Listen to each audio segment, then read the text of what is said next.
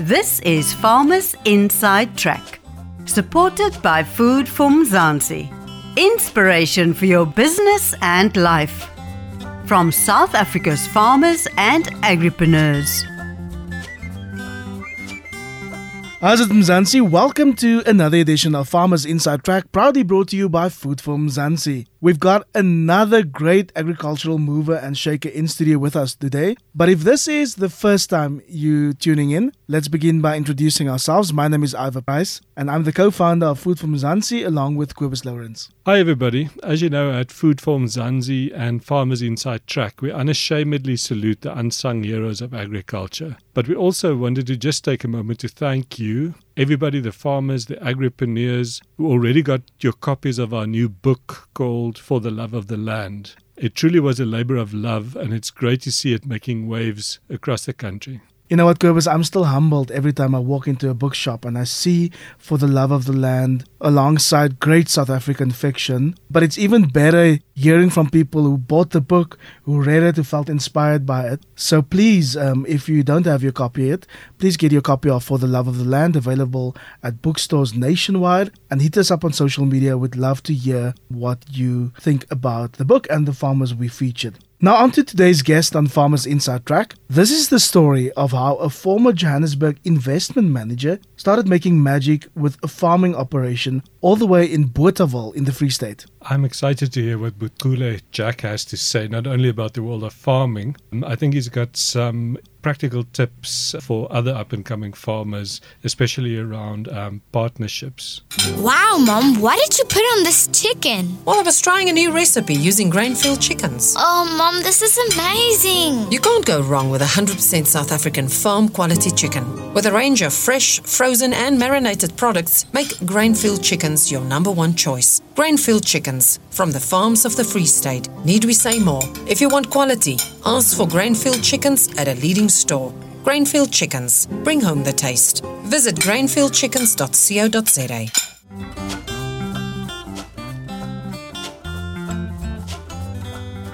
So, on to today's guest then is Butkule Jack, the Chief Financial Officer of a farming operation in Bothaville in the Free State. Great having you with us in studio today. Thank you for having me. It's a great pleasure to be here. So listen, I went through your CV and I'm just seeing the one qualification after the other. So I'm going to ask you an awkward question right up front. Yes. Do you ever get your hands dirty? What do you know about agriculture? I come from an agricultural family. My dad has been in agriculture and farming, for over 40 years. I remember growing up in the Eastern Cape. My father had a farm. He had apricots, peaches, apples, pears and livestock on the farm, and he used to take us there, every second week or every month to go stay there, for the weekend. So I've been surrounded by farming. Farming has been in my blood basically for as long as I can remember. Even now, my father's got a farm in Western area, and farming has been a part of our family forever. You took the long way around to get back to farming. Yes, definitely. So from farming, we moved to Johannesburg. We stopped that, and I think I wanted to become a CA, and now I'm back where I started, in agriculture and in farming.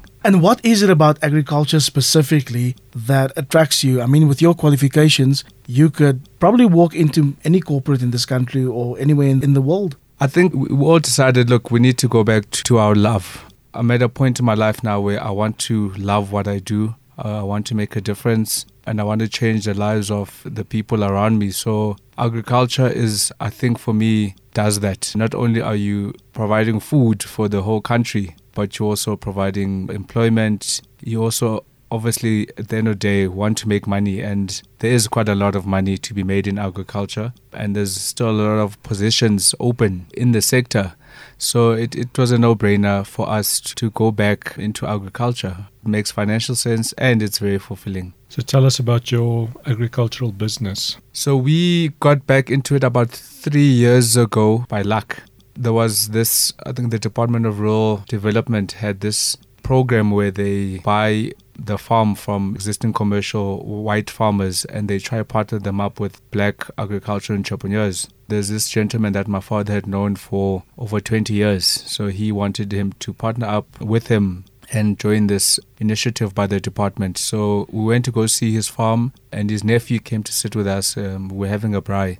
So they left for about 4 hours to go view the farm and whatnot. And we started having a conversation with the nephew. He is about similar age to us. Started having a conversation with the nephew that, look, the youth are not involved in farming. We need to start getting involved. 4 hours later, we had made an agreement that we were going to search for a farm and we're going to start a business that we're going to run our own way and farm what we want to farm, but we are going to be in charge of the business. That's how it started 3 years ago. So your story is very closely linked to the Van Heerden family story. The Jack family story on the one hand, your family, and then the Van Heerdens on the other side. It's a younger generation farming, or even though on both sides of the family, your parents are farmers. Tell us about the specific roles, who's all involved in Emmeline? So Emmeline is quite a unique partnership because the younger generation decided, look, let's do this. But obviously we're not in a financial position to go out and get a loan of 40 million of whatever the case is that it costs to get, commercial farm up and running. Our parents were more than happy to support us in this venture financially with, the wisdom that they've learned throughout the 40 odd years that they've been farming. So I'm in it with my brother. We're both directors, and Peter Van Heerden Jr. is also a director there. I'm the CFO. I oversee the financial side of the business. My brother is the business development officer of the company, and Peter is the COO, making sure that the operations of the farm work. The partnership is beautiful. It works perfectly. The Van Heerdens being the technical aspect and the know-how and the wisdom of over 40 years of farming, and we bring the business side of it, applying for the grants, looking for refinancing or applying for loans and getting the water license. All of those things were up to us. You definitely need both sides, because if you're a good farmer but you're not a good businessman, farming is not just farming. I really believe that farming is entrepreneurship, because you're starting from scratch and you're trying to build some wealth and value. So I think it's important to have both elements, and we complement each other very well in that regard, business and the actual expertise. On the operational side, it's yourself and your brother and Peter, no? Yes. So you guys, you're all sort of mid-30s around? Yes. Do you actually get along, or is this just a business relationship? No, we definitely get along. We're friends, which is, I think, very important, because if you're going to have to talk to someone every day or work with someone for the next, who knows, we obviously trying to build a legacy here that is going to serve our children, our grandchildren. You're stuck with this person for the rest of your life. But yes, we definitely are friends. We have the same interests. We watch the same sports. Definitely don't listen to the same music, but we know the same things. He knows what's happening in hip-hop, and if we go into a concert, like, oh, you're going to Jay-Z, you must enjoy, my friend. We are definitely friends. I think that's very important. How do you differ, though? It sounds like a Van Heerden and the Jack, it sounds like you come from different worlds. We definitely come from different worlds. But like I said, I think in South Africa now, the youth, there are differences, but they're not as vast as they were. For example, obviously, he's got his own friends, he does his own things, he listens to his own music.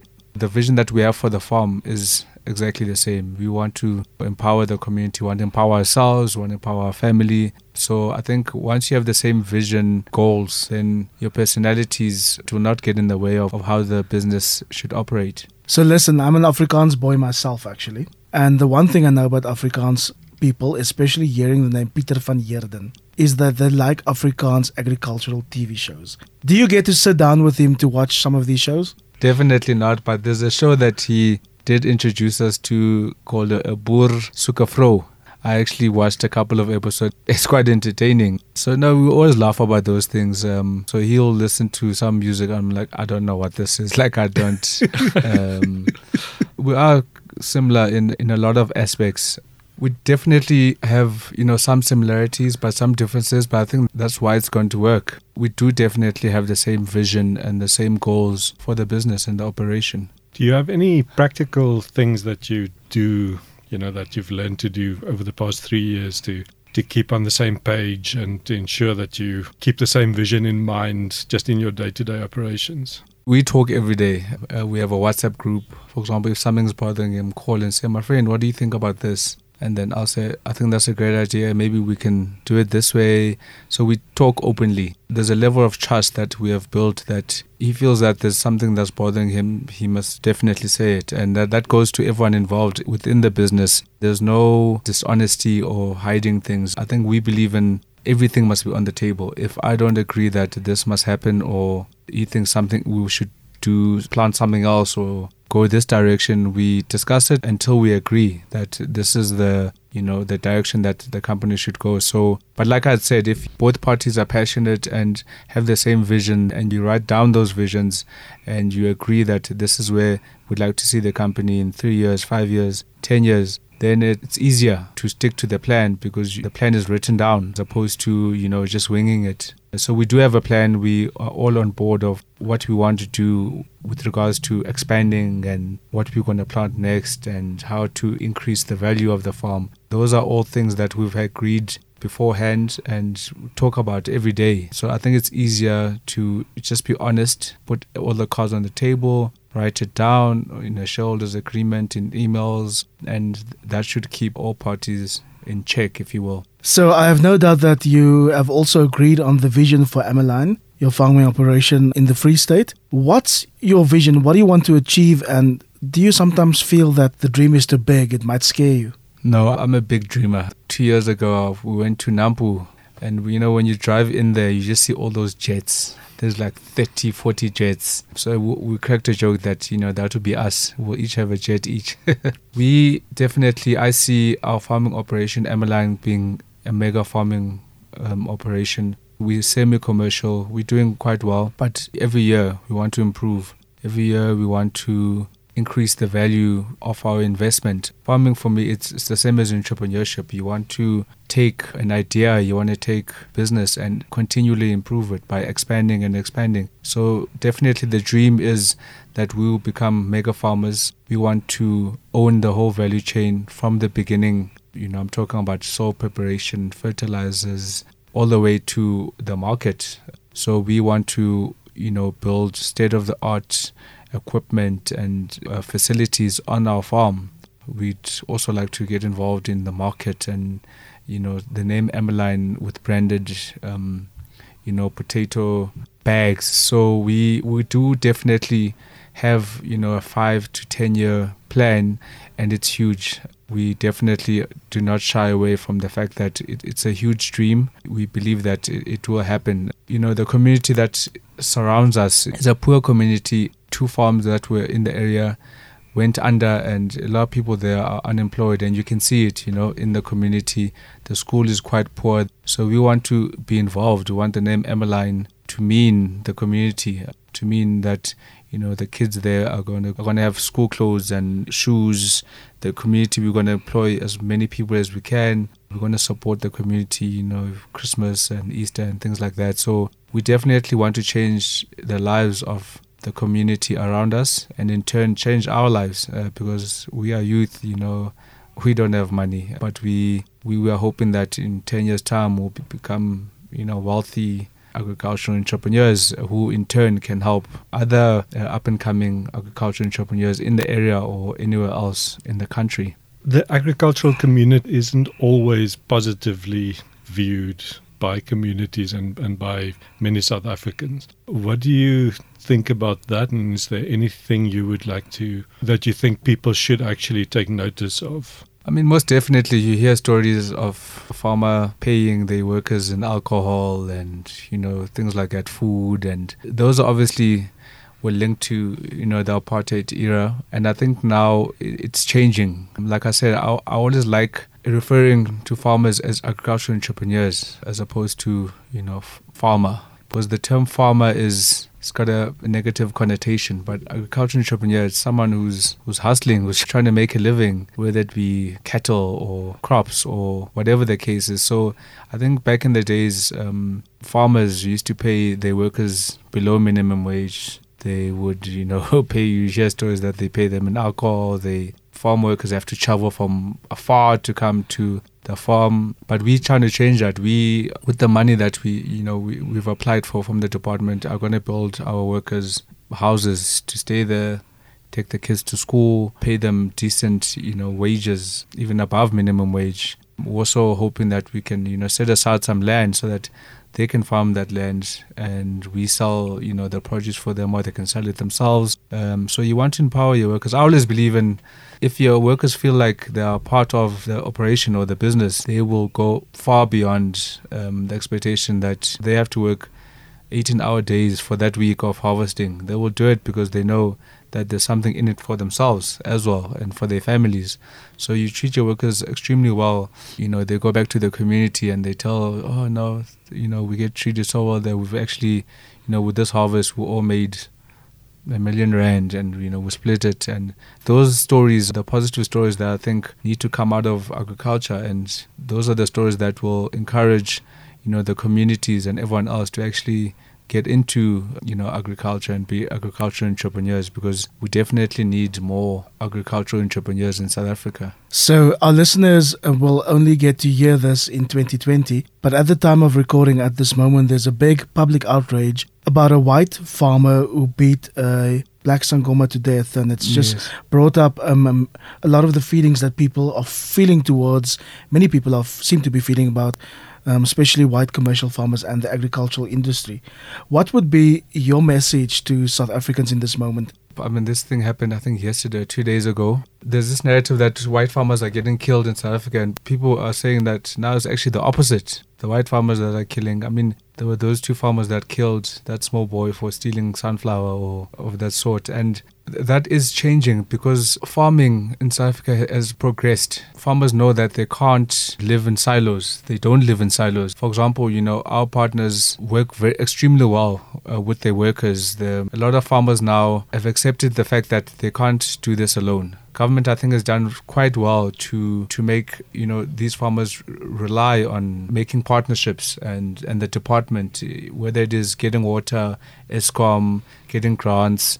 So it's important that the farmers, I think, they know now that in order for them to survive, they need to come to the party and accept the diversity that is farming. There's a lot of up and coming black farmers now. And, in the farming community, you definitely need to partner up and collaborate in order to succeed. So, look, it's not going to happen overnight. There will still be, racial tensions and this infighting. But I think it is coming to an end as the younger generation are coming up, in the farming community, and the older generation who lived a certain racist way, if you will, are stepping aside. And, the children who are more accepting, who are more liberal, educated in how to live together, they are taking their place now, and things are getting better. Obviously, we still have a long way as a country, as the agricultural community, but, talking like this and bringing these issues to light and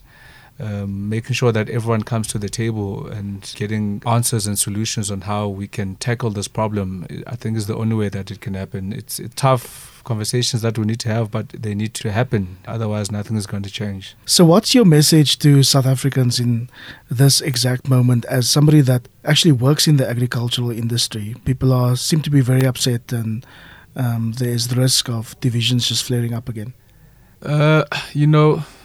Racism is definitely out there, and racial divide. But I remember when we won the World Cup and we were all celebrating as one country. And you got people who were saying, no, but there's still racism. Look, there definitely is still racism. There's racism in America. There's racism in almost every country that you go to. But also the positive aspect of it also the narrative needs to be told. My partners, Afrikaans, we don't have any racial tensions. I used to be on a board of a cooperative with older Afrikaans males. Sometimes the meetings would be in Afrikaans and we'd sit there and I'd be thinking, what is happening? So look, we've got a long way to go, but we need to go. We can't say, no, racism exists and nothing can be done about it and stay in one position. Even if it's a little bit by little bit, we need to push forward, kick the can down the road. In 5 years' time, the can will be way over there. If you just leave the can and say, no, look, this is not going to happen. Racism is here to stay. I don't believe in that. I believe, my little brother, my little sister, they started school with white friends. By the time in 20 years' time, where we are now, or they run the country, I strongly believe that racism will not be as strong as it was 20 years back, 30 years back. The youth of today are very liberal.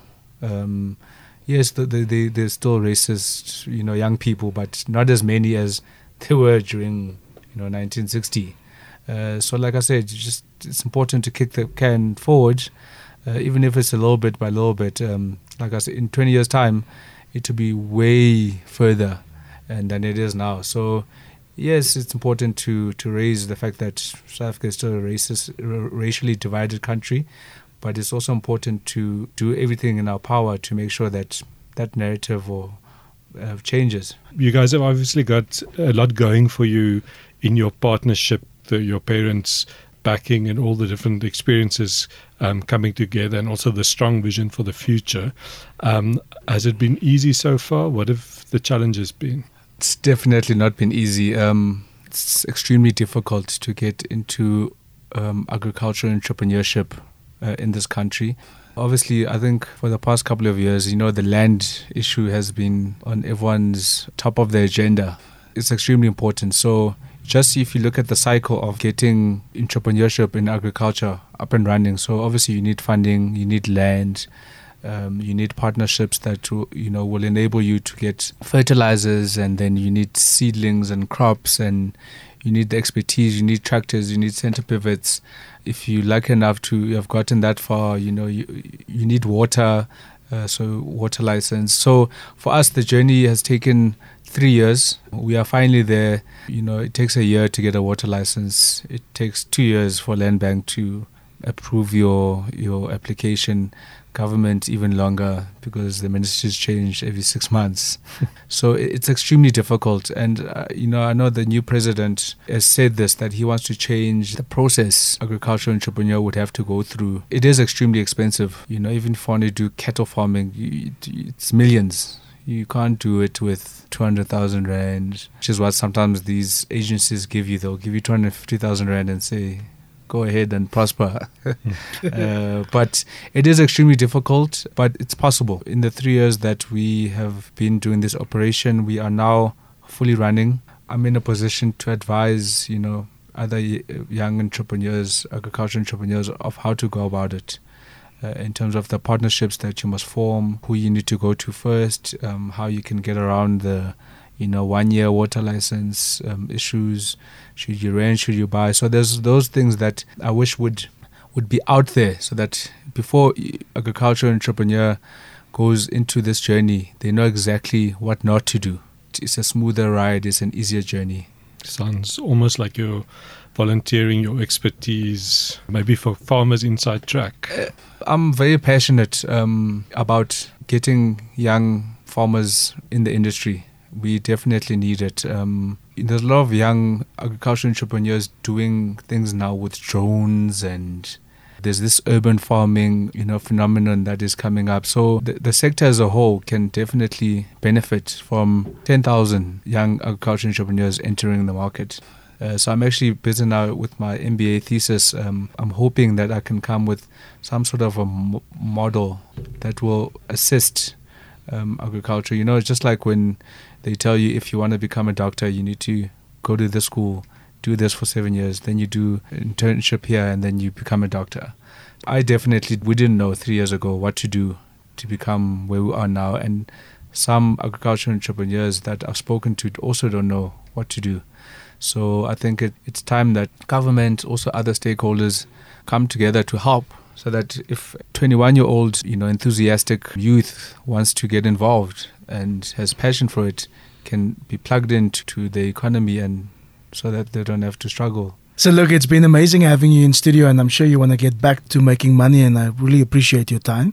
But to use a spiritual example, as a potato farmer, you obviously need to have a lot of faith to survive and flourish. How important is that in your game? So I've interviewed a couple of farmers, and they say you either need to be crazy to become a farmer or an agricultural entrepreneur, or you need to have faith. So we've come from the worst drought I think we've had in a while. I think it was 2015, 2016, and even now, in Cape Town, past couple of years have not been great.